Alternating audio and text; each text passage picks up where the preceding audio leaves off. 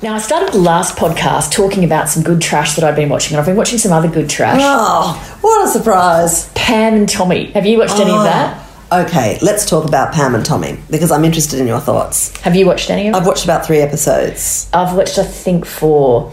I never would have chosen to watch it, but somebody said to me, you should watch this, it's good, I think you'll enjoy it. And I really have been.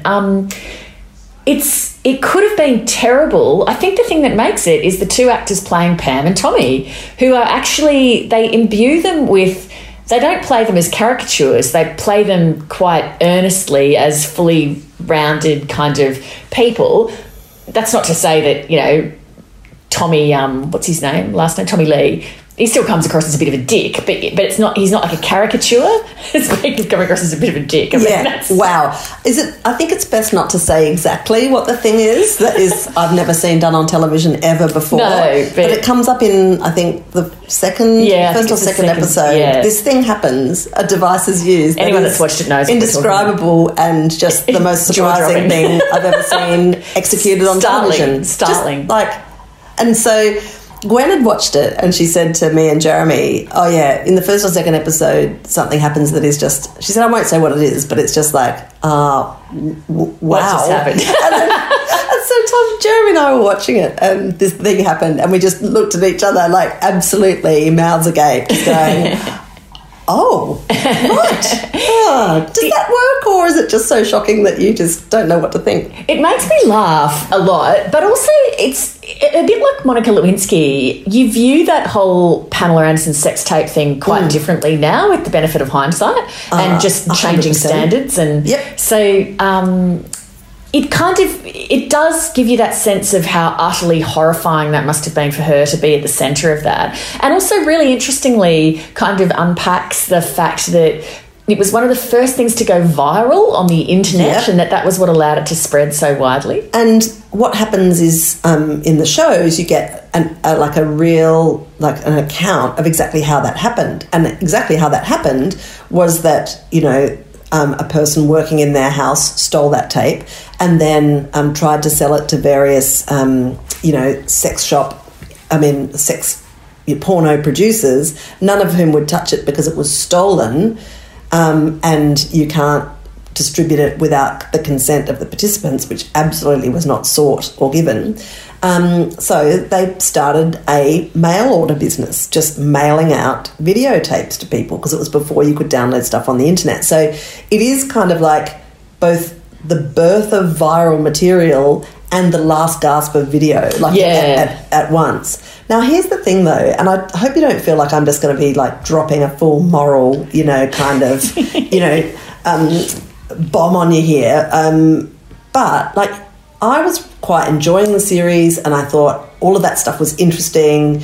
I do think it's really interesting to revisit the shaming of Pamela Anderson. I think sex tapes so often are kind of released with it and it was circulated without the consent often of women, and they end up suffering for it more than the men in the sex tapes do.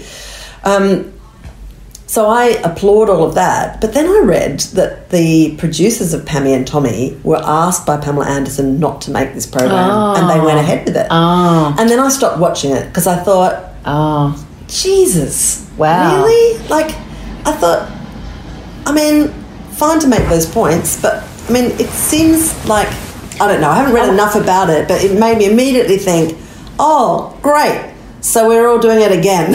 Yeah. I wonder if she feels the same having seen it.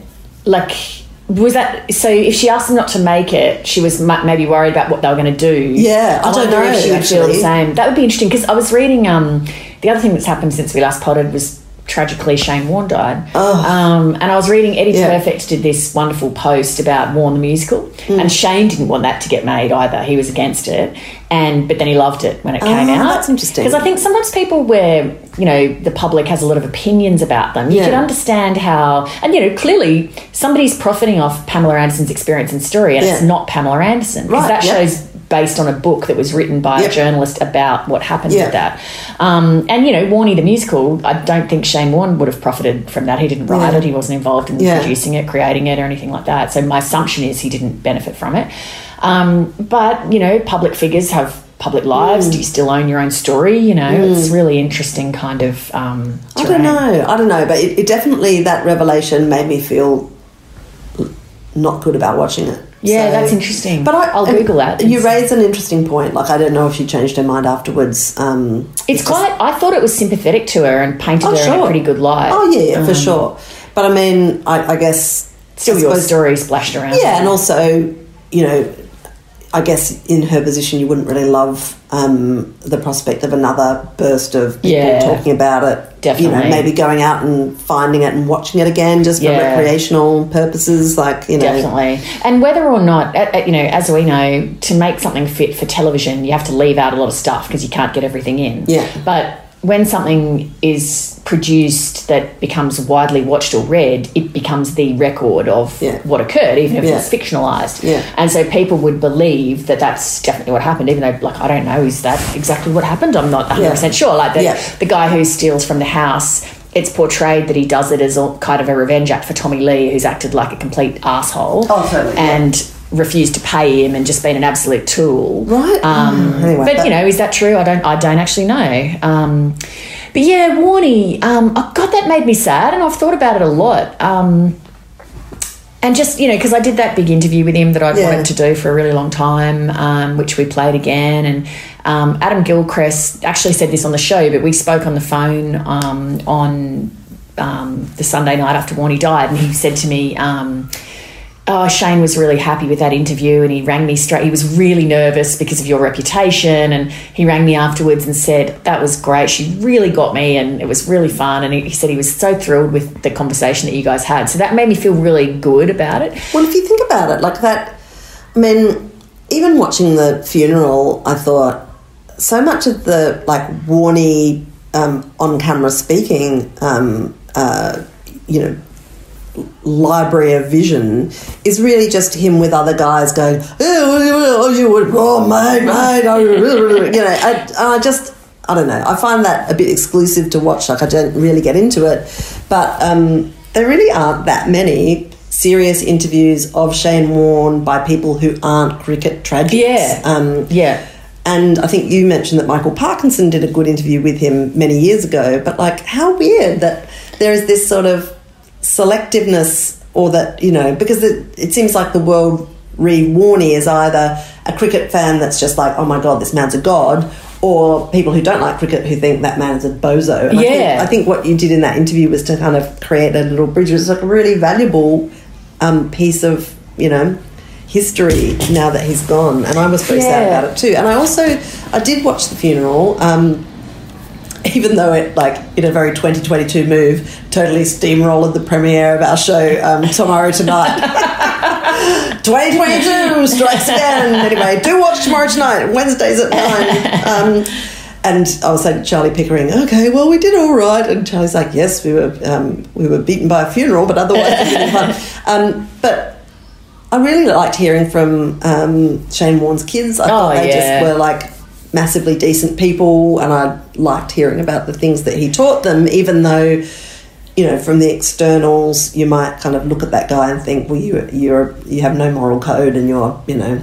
When I read his book prepping for the interview, I was left with the impression that Simone Callaghan must be an incredible person, because he gave over a chapter of his book to his kids to write. And the gist of it was a really great chapter of the book, and they write about him with a lot of affection and kind of warmth, but also no kind of glossing over, like, that he's really hurt them and embarrassed them and being, you know, there was very difficult aspects of things. But the fact that, and I mean, you know, as we all remember, the kind of humiliation of Simone at the time, Warne, and you know, just the impact that would have had on the kids would have been just terrible. And, you know, women and men in that kind of a marital situation often badmouth each other to the kids and all the rest of it. And, you know, let's face it, nobody would have had more grounds than Simone Warne to feel pretty aggrieved at her husband's behaviour and the level of public humiliation. But she clearly, whatever she personally might have felt, did not infect the children with that, because the children's attitude was, Dad is a flawed person, but we really love him, and he's our dad, and he's still a great guy. And I just feel like she must have been so generous and you know, a very big person to ensure that the kids maintained a really good relationship with Shane. And I think that just is such an absolute credit to her, because not you know, a lot of people would be that kind of generous and magnanimous and 100%. caring of their children and also of Shane to try to protect that. And as, you know, you saw, the kids have turned out great, which is a credit to Shane as well. But, you know, professional athletes, they're on the road, they're away a lot. So there's no doubt Simone would have done the heavy lifting with all the, 100%. you know, home kind of stuff. So, you know, they're both, I mean, Warnie obviously is an extraordinary and unusual figure, and she clearly must be an extraordinary person as well. I was thinking too a lot about, you know, why is it that people, you know, everyone was talking about it and there was a lot of affection for Warnie that I kind of felt like I hoped that he was aware of in his life. Because I remember in that interview he talked about sometimes he'd rather be at home on the couch with his mates because you walk into a bar and everyone's got an idea about you and they go, oh, Warnie, you're a fucking legend, you know, yeah, let's have a beer. And you feel like you have to because you'd let them down. And which would be hard for the kids, right? You couldn't go to the shop with your dad without... Totally. You know. And he said, you know, that he was worried what people think of you. And I said, oh, what do you think they think of you? And he said, oh, maybe you're a bit of an idiot and stuff like that. So clearly he had an insecurity maybe that people judged him and viewed him in a certain way.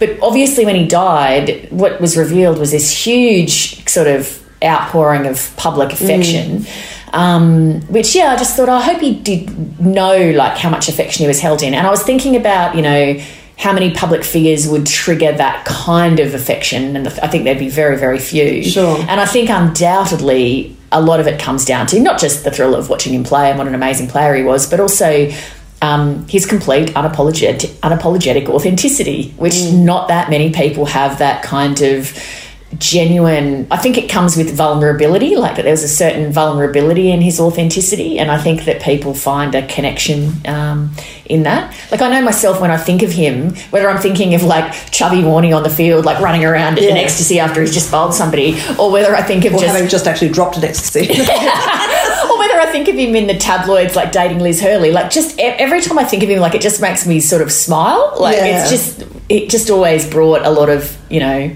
I don't know.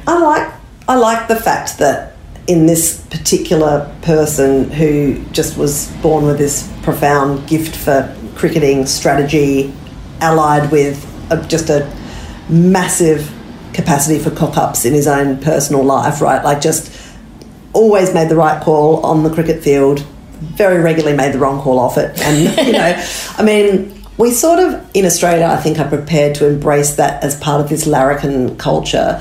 And, you know, I know I'm a horrible old, you know, misinterest and the rest, but, like, I think that sometimes that is available to men, but it's just not really, really to women. And I think when we find, you know, social nirvana in this country, we'll be able to appreciate the full spread of a lot of different people's, you know, lives and successes and imperfections, not just sporting heroes. In the same period that there was a lot of public affection for Warnie, there was a lot of public affection for Ash Barty because she announced, you know, she's going to but she never fucks up. That's the point. Right. Like, that's the point, right? It's the exact opposite thing, which is what do we revere and love about Ash Barty?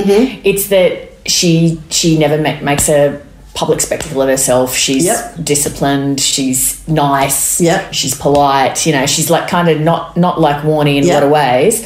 Like Yvonne Goolgong, like Kathy Freeman, like all of these people who have genuinely become sort of female sporting heroes. They usually have not put a single foot wrong. That's right, yeah. I think too, the interesting thing about Ash Barty though is that, like Warnie, there is an authenticity there, which is I'm doing things my way. I'm not doing things based on what other people expect from me, which is, you know, pretty admirable. Now, you were talking about books in the last pod. I haven't done a heap of reading, but I've done a little bit, and I've got a few things that I wanted to chat about. So you'll remember that one of my favourite books is A Fraction of the Whole by Steve Toltz. Sure, yeah.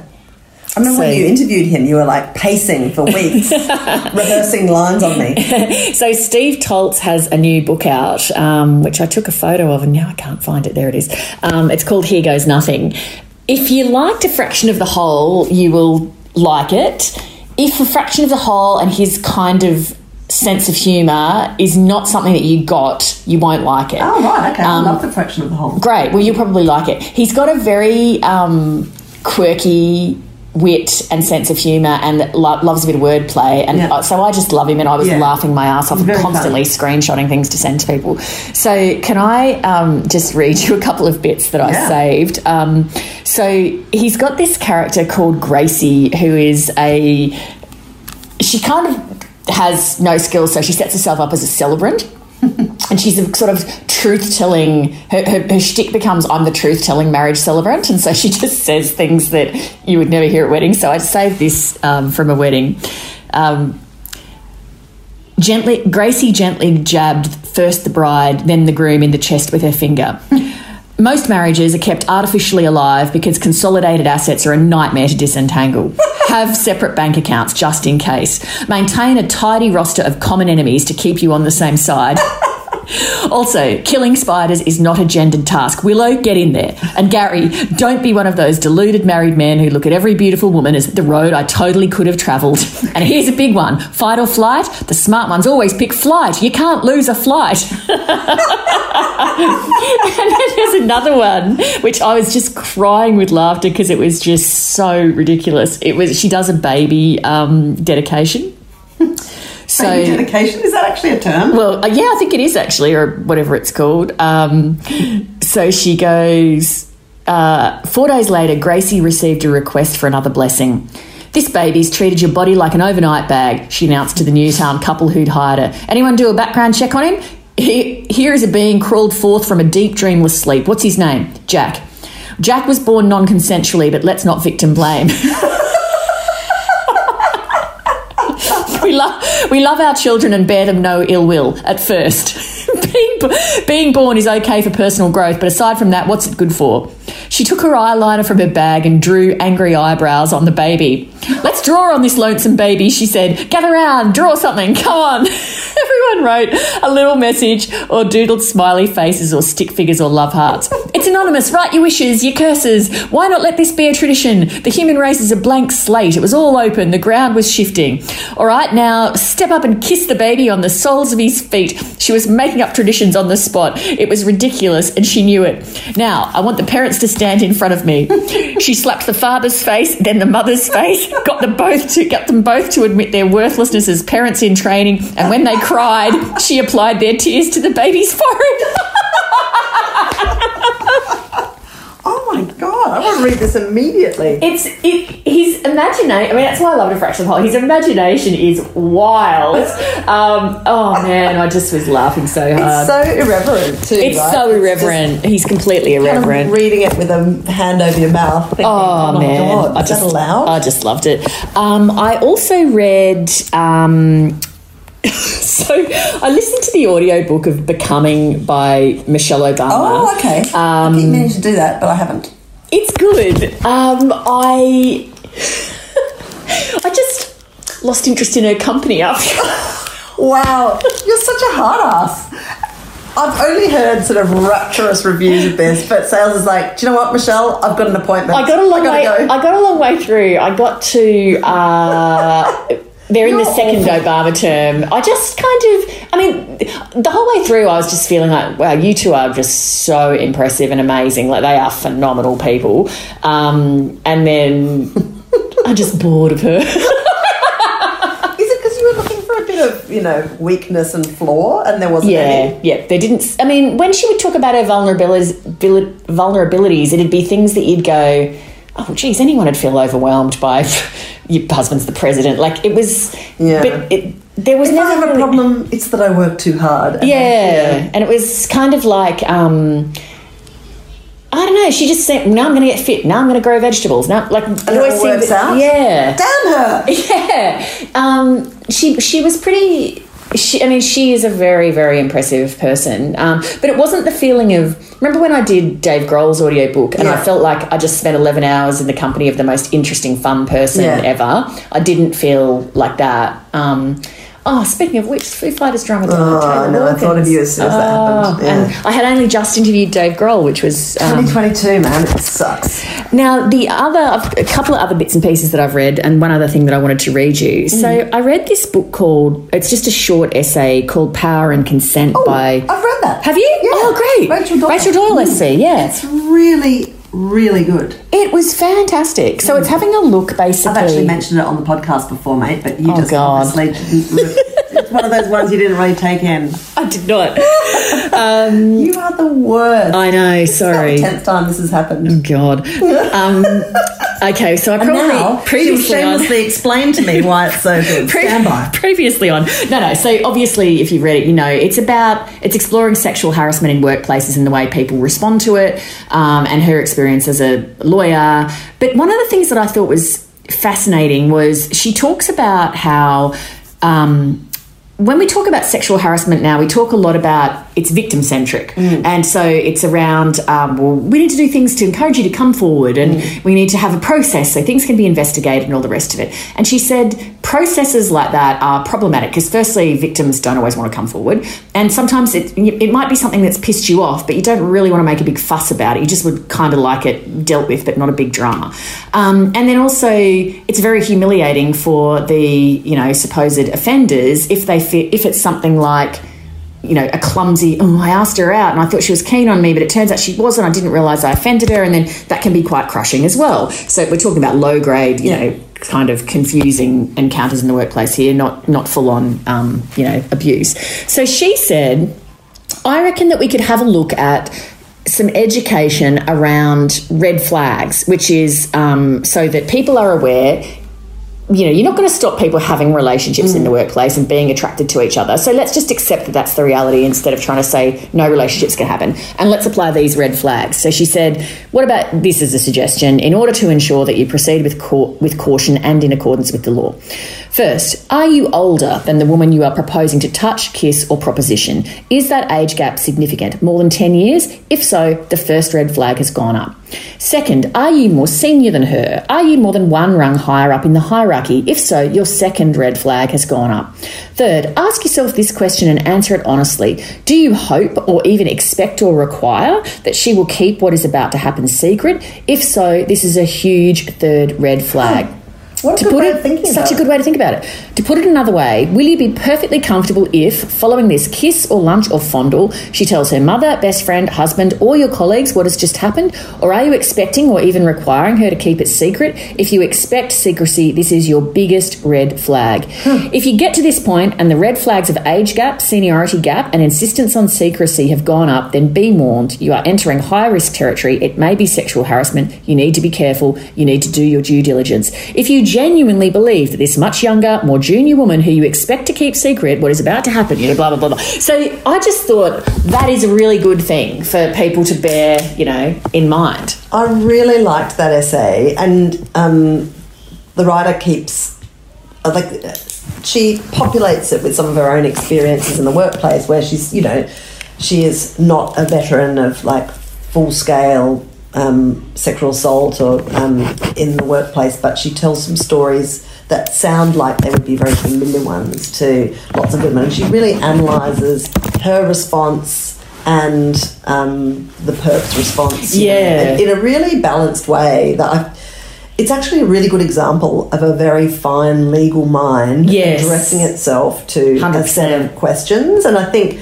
the fact that it's spat out that red flag thing is actually just evidence of the meticulousness of Rachel Doyle's brain. Yeah, it was really good. Her experiences were interesting because in neither of them had she made a formal complaint, but in both of them, in the moment, she had sorted it. Yeah, so one of them, I think, from memory, was in a lift and some senior partner or somebody had given her a bit of a grope or something, and she sort of turned around and went, you better watch yourself, buddy. And then I think even maybe shouted down the corridor or something. Yeah, the doors shut, and then she had, an apology on her desk by 9 a.m. Yeah, and she said it was sorted and there was never any bad repercussions. The person was apologetic, alcohol was involved, and, you know, and so on. And so she was saying, you know, if we could empower people to feel, you know, that they can say that. And it goes to something that one of our young friends, Stella, said to me once, which I passed on to you, which was, I said we need to teach people how to say no, and she said, no, we need to teach people how to receive no. Yeah. And that was like true, such a good, you know, thing, which is if somebody says no,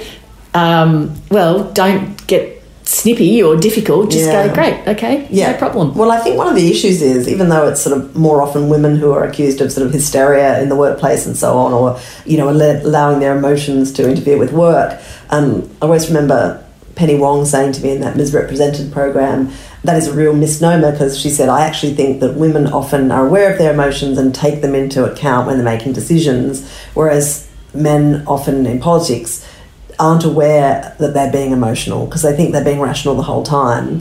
And I think receiving no in the workplace, if you're a senior bloke, often has mixed up with it all sorts of vanity issues, pride issues, ego issues that are unrelated to the situation, but that absolutely get involved when they're rebuffed or something. It's not just a simple, no, we can't have dinner together, or no, I don't want you to put your hand on my boob. It's kind of like there's a humiliation that really clouds things. Yeah, and unlike in reality, you can't just avoid seeing that person. You've got to see them because you're in the office with them. So it's incumbent on the person who's been rejected, I think, to diffuse any feelings of awkwardness. Right, but it often doesn't work that way. No, but it should. Oh, good. Well, I'm glad you finally got round to doing that. That's amazing. Well done. I want to throw in a couple of recommends for things that I've been watching with my kids recently. And this is not on TV anymore, but it's absolutely available on iView.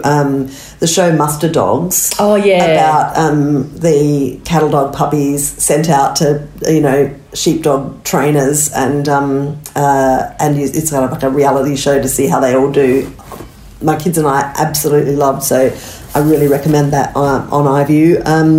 Also, and because it's sort of about the dogs, but actually it's about the characters. And, right. I remember talking to my parents about it, and just enjoying seeing the kind of country characters that you see all around you if you grow up in the country, actually being represented on TV is a pretty amazing thing. And you've just fall in love with them. So absolutely recommend that. More recently, we've been watching a show called Brain Game.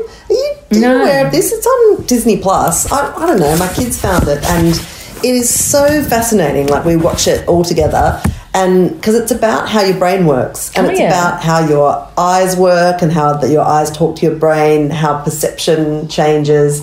There's all these like tricks and experiments that they do on the screen that explain to you how the different parts of your brain work and how your eyes can mislead you, and it's just. They're not very long, but like your kids would absolutely love it, I reckon, because it's just absolutely fascinating. You watch it as an adult. They've poured some resources into it, so the effects are really good, and the actors and presenters are amazing. They do lots of sort of experiments with sort of vox pops on the street, and you could just see people's eyes just kind of like widen when they realise that they can or can't do this or whatever. Is there anything about the way memories are formed? I've forgotten, but I'm sure there would be. They go through all different functions of the brain. Anyway, it's just super absorbing. It only goes for 25 minutes, so you can definitely watch an episode before bed and just sort of. Anyway, it's great. Really good television that is terrific for kids, but also really absorbing for adults. So, well done.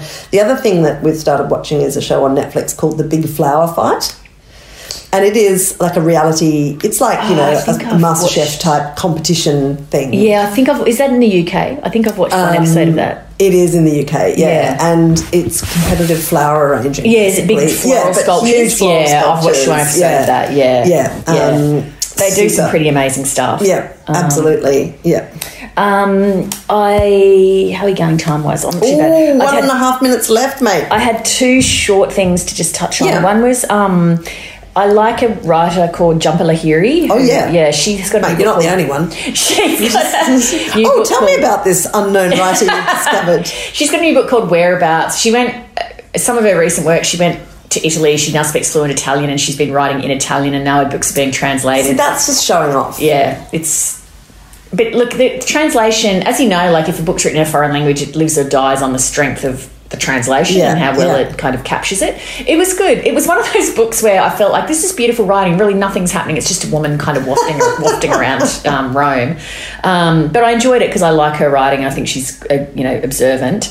And I'm reading a book of short stories at the moment. Have you read it by any chance? It's called Hold Your Fire by Chloe Wilson. No, I don't think I have. It's really good she's a young writer. It's really good writing. It's funny, it's sharp, it's well observed. The stories are all really different to each other. I am enjoying it very much. I was just thinking about translations, and I was just going to, an Australian translator that I've talked about a little bit on this podcast is Stephanie Smee, who is quickly becoming an international go-to translator for French words. Wow. And she's like, just keep an eye on everything she puts out, because she is ridiculously talented. And everything that she's translated, I've sort of read and enjoyed, and they're often things that I absolutely wouldn't have found and certainly wouldn't have understood if I'd picked them up in the original French. But just while we're talking about Smug, she also speaks German, Italian and Swedish. Oh, wow. And she's a lovely person as well, which makes it just, a quadruple threat. Did I have anything else that I wanted to talk about? I feel like there was something else. Oh, look, I've been watching The Dropout, which is it's Theranos. Yeah. Elizabeth Holmes, the Theranos founder, and it's a dramatisation. It's on Disney Plus. Oh, yeah, I should watch that. Amanda Seyfried and Naveen Andrews. I'm a shocker for this whole story. I've read the book. You love this. By John Carreyrou. I've listened to 2 separate podcasts about it, and now I'm watching the dramatisation. I know every in and out of this story, and I don't know why I love it so much, except for I think on a deep, deep level, I've found it comforting in recent years to listen to the story of someone who is more in trouble than me. Yeah, it's an incredible impulse. kind of. Are you a fan of the kind of I don't know what you call it, when someone's got like a hidden life where they're, presenting as one thing, but they've got a secret, alter ego, which is kind of like... I love that. Yeah, I thought you might like that. Secret people. And is this good? Should I watch it? Yeah, it's really good. Okay, good. But I'm, obviously hopelessly biased. I've got something I'm going to say for next time, which is John Ronson's latest podcast. Oh, man, I've got a lot to say about that. I've listened to the whole thing. Oh, great. Me too. I guess maybe have a listen on it and join us next time to see if you agree with it. Sounds good. It is called Things Fell Apart. See ya. Bye.